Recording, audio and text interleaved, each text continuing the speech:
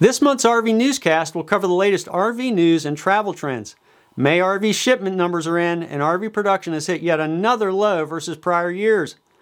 We'll again discuss the big story out of Florida that we looked at last month. A range of comments and emotions came to light as the previous newscast went viral and hit a nerve. There's a lot to cover, so let's get started. Before we look at our monthly data, just a quick reminder why we do this portion of the news. The main goal of giving you a data-driven perspective of the news is so you can understand the market and make better decisions. For example, a year ago, it was a strong seller's market with used RV prices fetching more than some owners paid for their new RVs. Today is the exact opposite. We started sounding the alarm a year ago in May to our viewers that a correction was coming, and so it did. So let's jump into the data portion of the news. On June 26, 2023, the RVIA posted the latest RV wholesale shipment data for May 2023. Production numbers continue a downward trend compared to the prior month and are significantly down year over year as expected. 30,919 total RVs were shipped in May compared to the record 50,529 in May 2022, down about 39% year over year. Travel trailers witnessed a significant decline with only 20,595 shipped in May versus a record of 35,213 a year ago, about a 42% decline. It was by far the worst May for towable trailer shipments other than 2020 in over 6 years. Almost 4,000 fewer trailers were shipped in May versus 2016. The long and short of it is that the RV industry is in a downturn, with production dropping and less demand. The industry greatly overproduced during and after the pandemic, betting that RV demand, which spiked during the pandemic, would be the new norm. The bet was a huge miscalculation with a massive hangover effect. In 2021, the industry produced 600,000 RVs. The forecast for 2023 is now only 300,000. This roller coaster has dynamic impacts throughout the entire supply chain. It was an epic failure in planning, no matter how the industry spins it. It means that potential RV buyers can swing significant discounts on new but stale inventory right now, with the caveat of pandemic trailer quality issues we have discussed many times on this newscast. Meanwhile, RVs for sale on RVTrader.com are declining, with new units seeing a substantial decline since last month and used units for sale continuing to increase.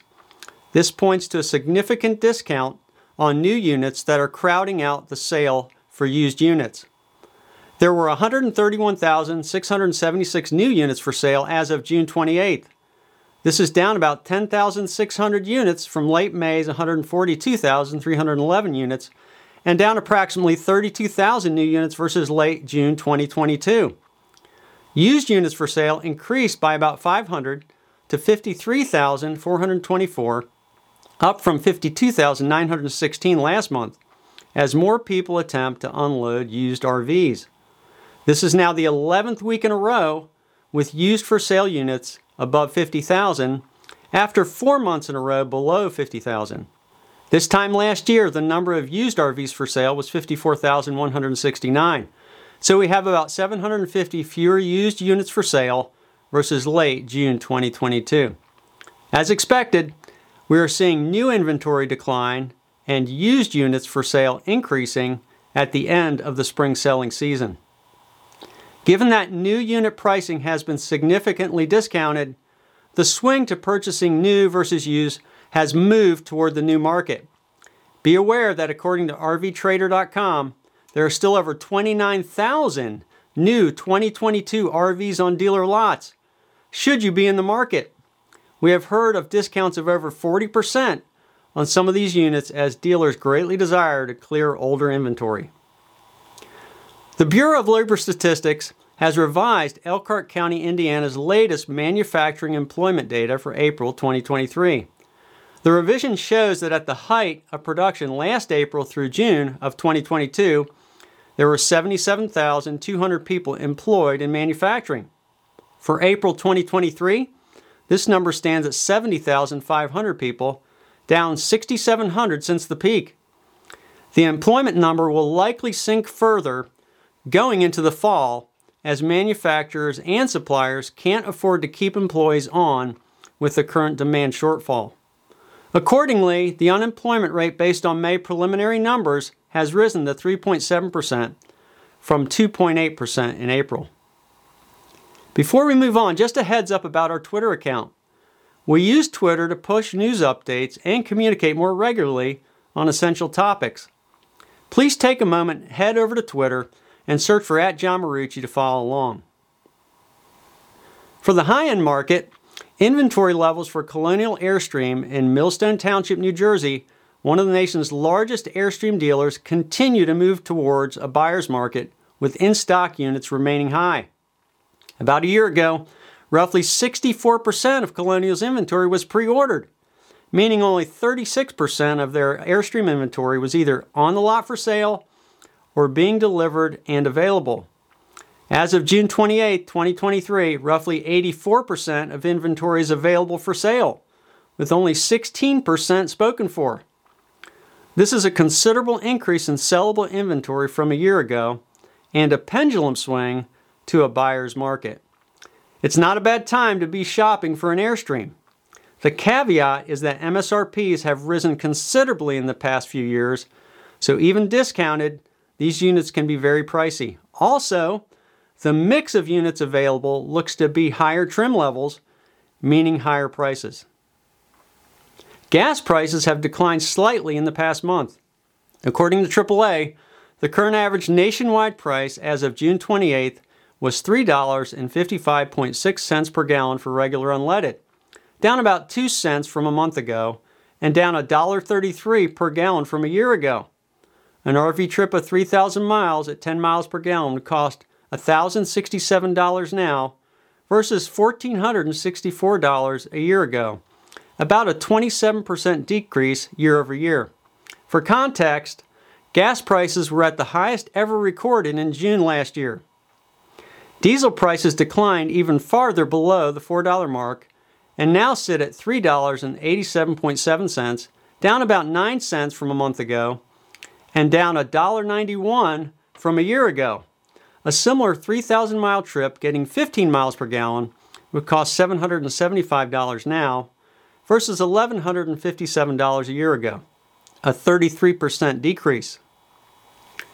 We are again going to cover the Florida State Park reservation story this month simply because it is the biggest RV news story of the past several months and impacts many people, both residents of Florida and people who visit from out of state.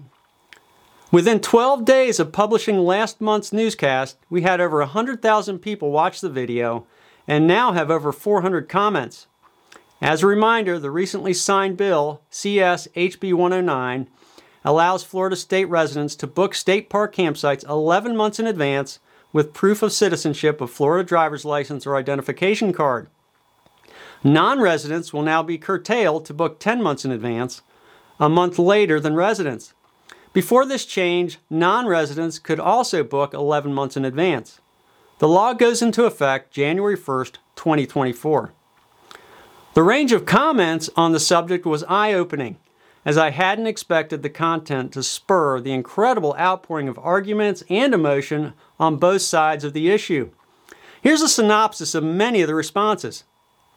First, there were dozens of comments from Florida residents who were very glad about the new law. The consensus was that this was fair to residents and overdue. The same group generally thought out-of-state campers take away opportunities for residents to use their state parks, especially during winter months. Some comments were blatantly unwelcoming, while others argued clearly why this was a good idea. Even people from other states weighed in that this was a good bill for Florida residents. Some mentioned that other states are doing this as well.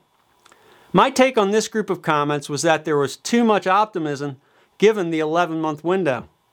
Many talked as if they would now be able to find campsites finally. My concern was that these same people were not committed to planning and booking early. I did respond to several people mentioning that the only winners will be the Florida residents who plan out 11 months. If you are a Florida resident and not a planner, plan for continued frustration. The root problem here is that there is no incentive for Florida state parks to increase camping capacity, so the supply shortfall will continue. Regarding other states doing similar things, I found some states with higher fees for non-residents, but none so far with earlier booking windows. Please comment if you have documentation otherwise. I'm in the process of updating our state park booking map, and accurate information is essential.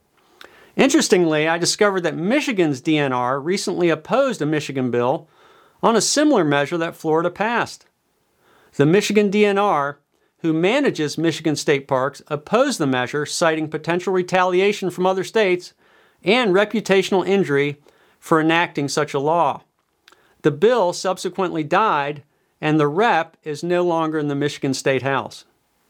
Second, many people generally from other states pushed back. Many of these made the point about lost revenue from visitors since Florida receives much revenue from tourism. Others talked about Florida's reputational hit given the latest message sent by the bill to people out of state. I think both counter-arguments have some credence, yet likely won't have a significant impact. The change to Florida state park booking window will affect a small portion of total Florida tourism dollars, and the reputational hit will also be minimal but unknown.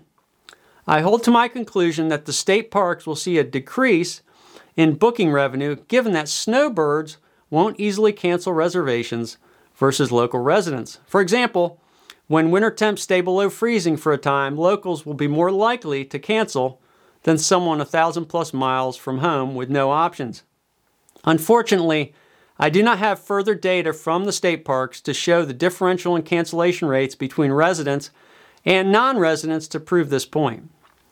Third, the most powerful argument that came out of the comments likely had to do with the systemic issues with the current booking system.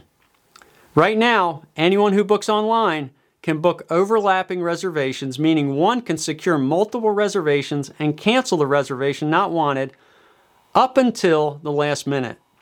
This leads to empty sites and lost revenue. A range of solutions was offered, including very high cancellation fees and fixing the system to not allow multiple overlapping reservations. Most agreed that the current policy causes much of the lack of capacity via last-minute cancellations. Unfortunately, the new bill does nothing to remedy this. Finally, many non-residents who had used Florida state parks for a long time were disappointed with the decision. I put myself in this group. Several of these folks said they would no longer be going to Florida, which is too bad. I suppose all good things in this regard come to an end. I didn't hear any of these people say they would now change to private campgrounds, so I think it will be a complete loss to them. Most from this group will likely stay home and give up RVing in the winter or go to another warm place. This is too bad, but a reality that can't be softened. Many will have to find other winter options.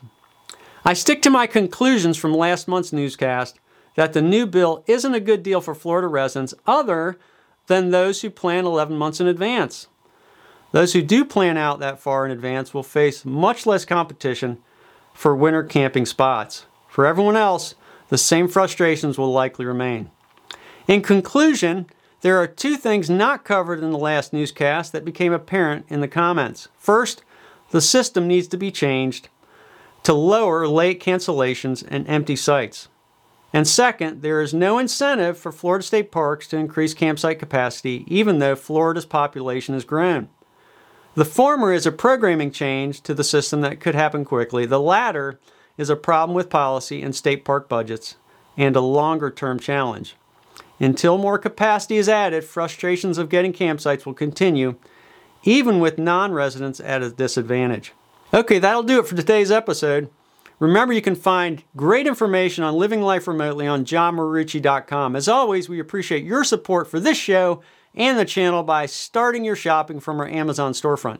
Just go to johnmarucci.com and click the Amazon store link. Thanks for listening. Stay safe. This is John Marucci, and so long for now.